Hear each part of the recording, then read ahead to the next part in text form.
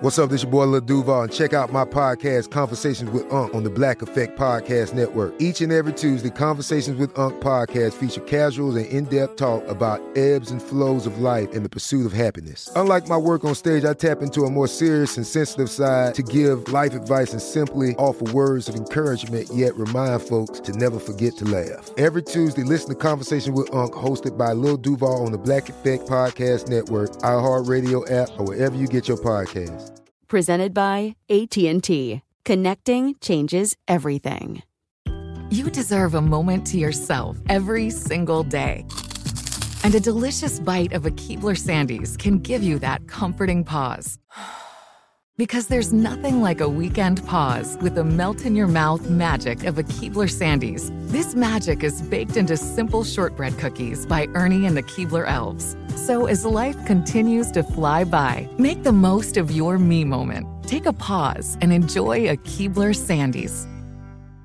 Tired of endless diets and weight loss struggles? It's time to say goodbye to frustration and hello to results. Introducing Smart Metabolic Burn from Brain MD, your breakthrough solution to fight stubborn body fat. Imagine burning fat, balancing glucose levels, and regulating metabolism in just 12 weeks. This unique 2-in-1 product combines the power of 2 clinically studied ingredients in one revolutionary formula. Berberine, which targets abdominal fat, and OEA, which curbs your appetite. With just 2 capsules a day, Smart Metabolic Burn by Brain MD can kickstart your metabolism, fight stubborn body fat, especially that pesky abdominal fat, and support your weight management journey. And right now, save over 30% on Smart Metabolic Burn at GetSmartBurn.com. The lowest price anywhere. That's GetSmartBurn.com. Don't delay. Transform your life with Smart Metabolic Burn from Brain MD. These statements have not been evaluated by the Food and Drug Administration. Our products are not intended to diagnose, treat, cure, or prevent any disease.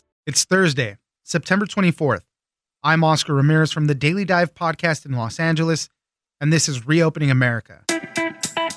A look back at the early days of the pandemic and the first nursing home outbreak at the Life Care Center of Kirkland in Washington. 46 people died there, but did those deaths have to happen? The way that COVID-19 tore through the facility is a cautionary tale for the way we operate nursing homes in the U.S. There were failures at many steps during the way, all while residents and workers saw some of their friends get sick and die. Katie Engelhardt, contributor to California Sunday Magazine, spent months investigating what happened and joins us for how it all played out. Thanks for joining us, Katie. Thanks for having me. You wrote a piece for the California Sunday Magazine looking at the Life Care Center of Kirkland in Washington. It was the first COVID hotspot in the United States. It was a nursing home facility. 46 people died there that were residents or staff and all. And you spent months investigating this. You wrote a huge comprehensive piece on this. It focuses on the story of 2 women who lived in the nursing home. They lived in side-by-side beds in room 10 there. One of them died. The other one lived. One of their daughters is suing the nursing home facility. The other daughter of the other woman said they maybe did everything they could do given the circumstances. But it really just underscores how unprepared we were as a country, how unprepared nursing home facilities across the country, because the majority of COVID-19 deaths have occurred in nursing home facilities. Obviously, these are our most vulnerable, our oldest citizens. It is an incredible story that you really wrote on this. So start us off. Tell us what happened there at the Life Care Center of Kirkland. Well, as you said, the story is focusing on 2 women, Helen and Twyla, who lived in room 10 of the Life Care Center in Kirkland, Washington. And we've heard a lot about nursing home deaths during COVID. Nursing home residents account for a teeny fraction of 1% of the population, and still they make up more than a quarter of total COVID deaths. So when one of the daughters, Twyla Morin's daughter, Debbie, announced that she was suing the nursing home, I really wanted to look at this issue of blame. To what extent was the Life Care Center responsible for these deaths? And to what extent was these deaths just inevitable when the virus got inside the building? Because we know it targets older populations. And what I found was a sort of more confusing mix of things. Federal investigators have found that the Life Care Center, the nursing home, made pretty considerable errors in its handling of the pandemic. But what I found kind of around those failures were failures by local hospitals, county, state, and federal officials. I can give you one example. Early on in the pandemic, residents start dying at the Life Care Center, and Life Care's doctor goes out sick. He starts experiencing symptoms. He can no longer come in. Well, now we're in the middle of a pandemic at a nursing home, and there are no doctors available. The nursing home does not have a backup physician available and cannot find one. So days pass in which residents are dying and no doctor is on staff to treat them. This is a failure of the nursing home. The nursing home has been fined for a number of violations, over $600,000. But then I started to kind of tease apart, well, who knew that there wasn't a doctor in the facility? What I found was that county officials had kind of asked around at local hospitals, hey, can anyone else fill in at Life Care? No one stepped forward. The county itself didn't send doctors on site for several days. Also, officials of the Department of Health in Washington and the federal government at the Centers for Medicare Services, they all knew that there was no doctor at Life Care and no one was able to come up with a doctor. So we see these failures at different levels. Yeah. But even beyond that, just playing with the same example of the missing doctor, basically there aren't requirements that nursing homes have backup physicians on staff or kind of a secondary person who's there to look at residents. A doctor can be basically working solo in a nursing home without much oversight at all. Yeah, I mean, I'd have to agree with you after reading through who is to blame. Obviously, the nursing home had a ton of errors, but when they asked for help and needed the most help, there was nobody there to back them up, whether, as you mentioned, county, the state, the federal government. They didn't have that backup that they needed. So is it all on the nursing home facility themselves? It's hard to say, really. But in it, you have low levels of staffers because they started getting sick too. And a lot of them were calling out. They were working on a skeleton crew. And there's moments that, you write in the story where they're just at their wits' end. They don't know what to do. They're trying to answer calls from family members. But at the same time, they're like, hey, I got to go. I got to make a 911 call to get a resident out of here. It was like a fire the whole time. If we consider the context, this is at a moment in time where we're really not taking COVID seriously. And, it seems to be sort of a minor threat to the United States. Inside this nursing home, we have residents who aren't being fed regularly, not being bathed regularly, who are being left unattended for long stretches of time. I spoke with a doctor who has experience treating Ebola patients in West Africa, and he said that when he got to the nursing home several weeks later as part of a relief effort, he realized it was a humanitarian mission not unlike the ones he's participated in abroad. But you're right, the low-level staff were absolutely strapped. They were going out sick. The ones that were there were doing the best that they could. Every single staff member who I spoke to, either on or off the record, cried a lot while we were on the phone together. So I think, it's clear that the staff really suffered. And I think, the lack of preparedness was clear sort of at every level. I did a very haunting interview with Dr. Stephen Morris at the Harborview Reed Medical Center. He's part of what's called disaster medical control for King County. So he helps kind of move patients around when there's an emergency. And he said to me, we weren't really looking at nursing homes. He said he was working on plans to deal with other vulnerable populations like homeless populations. And it didn't really strike him that this was something that was going to affect nursing homes disproportionately, even though the data from China was already suggesting that it would. And I think we see this at every level. I looked at a Washington state kind of a pandemic preparedness exercise that was done a few years ago. A big report was written. I found that nursing homes were rarely mentioned in this big 90-page report. And when they were mentioned, it was kind of an offhand reference as part of a bigger list of different kinds of healthcare facilities. By contrast, that state plan had several sections devoted to very precise requirements for state veterinarians. So I think that gives you a good sense for how much nursing homes are kind of on the minds of public officials. Right. What do we know about how the coronavirus first infiltrated there at the Life Care Center? And do we know, we hear a lot about super spreader events and whatnot. Do we know if there was a specific moment that really kind of released the coronavirus throughout the nursing home there?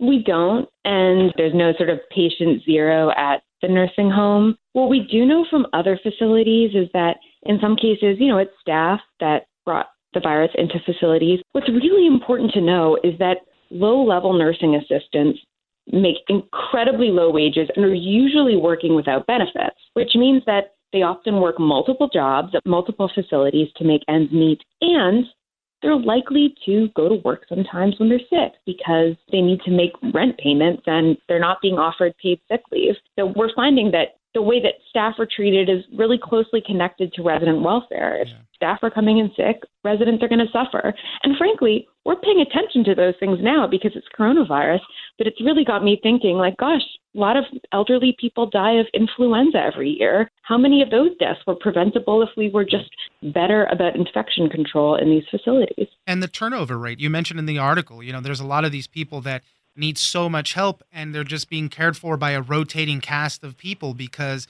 people are leaving, people are coming and going. Obviously, a lot of staffers got sick, so they weren't even there. So that was definitely a big problem there. Tell me a little bit about testing, because testing is an issue around the country, obviously. But in the beginning there at the nursing home, they requested a bunch of tests. They gave them like half or less than half of what they needed to test, even just the residents. Staffers were another story. It's tough with tests. There are some things that were easy for me to understand, like at the beginning, there being just a general shortage of tests. That's part of, much bigger story and some of it unique to the United States. But other aspects of the testing story at LifeCare are harder for me to understand. I spoke to several staff members who worked in the nursing home for months. We're talking 5, 6, 7 days a week. They were never tested. They never once got tested for COVID during that time. And the nursing home would have known by then that staff members can be asymptomatic and still be spreading the virus. So that's a really big problem. And, I think now actually the testing issues gets back at this larger point of accountability. At the beginning there was a shortage of tests and the government just didn't have them. But now who should really be responsible for getting the tests? And the nursing home industry will say, these tests are really expensive and we need government to provide them for us. And the state should be testing residents for free. But a lot of kind of industry critics will say, no, a lot of these nursing homes are making a lot of money and they should be buying their own tests. So even now, I think there's a lot of kind of punting of responsibility for what to do. And still in about half of states, nursing home staff aren't able to test with the regularity that's recommended by the CDC. This is such a detailed and comprehensive story, and it's just tough to get to every angle in this one interview here. But there was an inspection done about how, everything went through there. This was done by the Centers for Medicare and Medicaid Services. They went to evaluate the handling of the outbreak. What was the result of that report?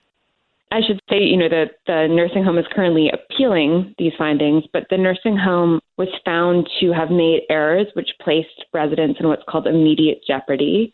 And the nursing home was fined around $600,000 for those errors. And shortly after that report, of course, is when family members start talking about potential wrongful death litigation against the nursing home. And this is really important because right now the industry is basically fighting to make sure that lawsuits like the one that's currently pending against LifeCare don't happen. So we've seen in a lot of states, industry groups lobbying to get states to pass immunity legislation, meaning that families can never sue for anything related to coronavirus.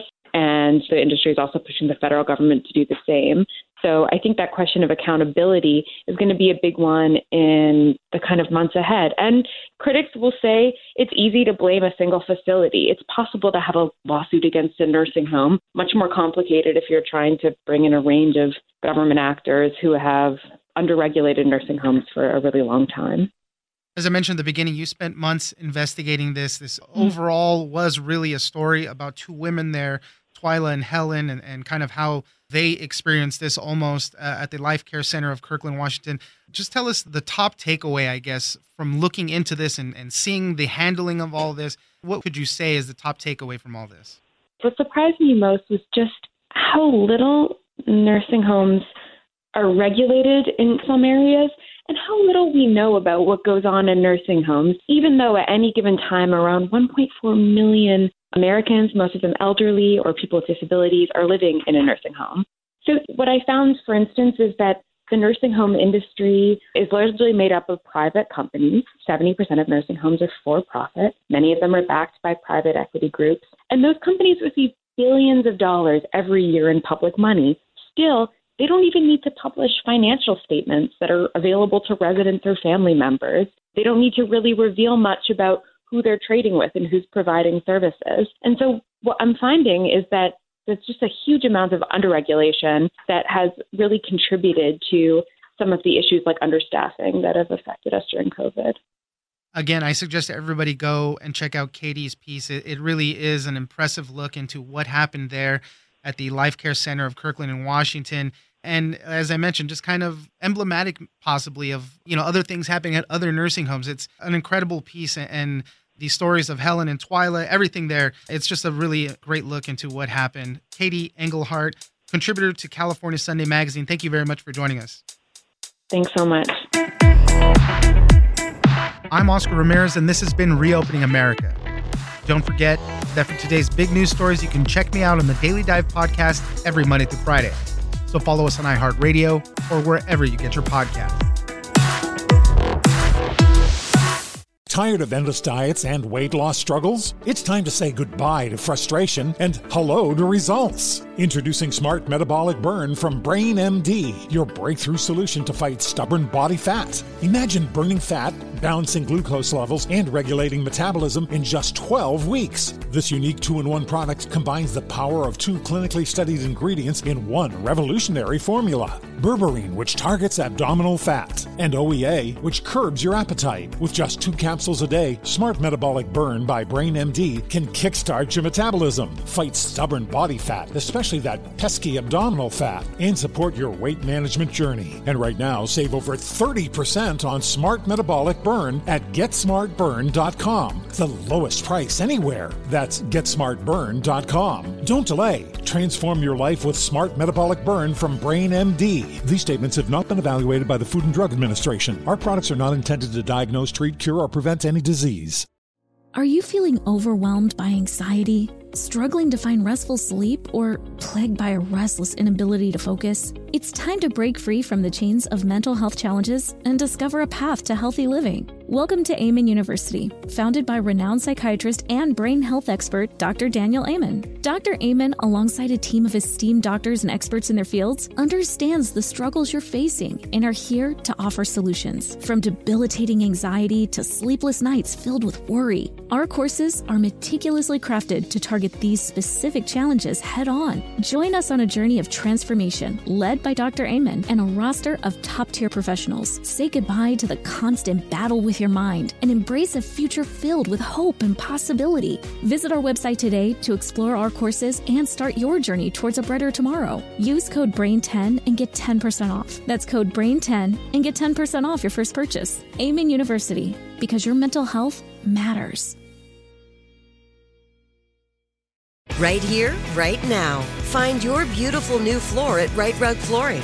Choose from thousands of in-stock styles, ready for next day installation, and all backed by the right price guarantee. Visit rightrug.com. That's RITERUG.com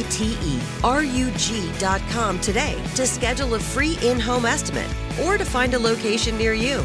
24-month financing is available with approved credit. For 90 years, we've been right here, right now. Right Rug Flooring.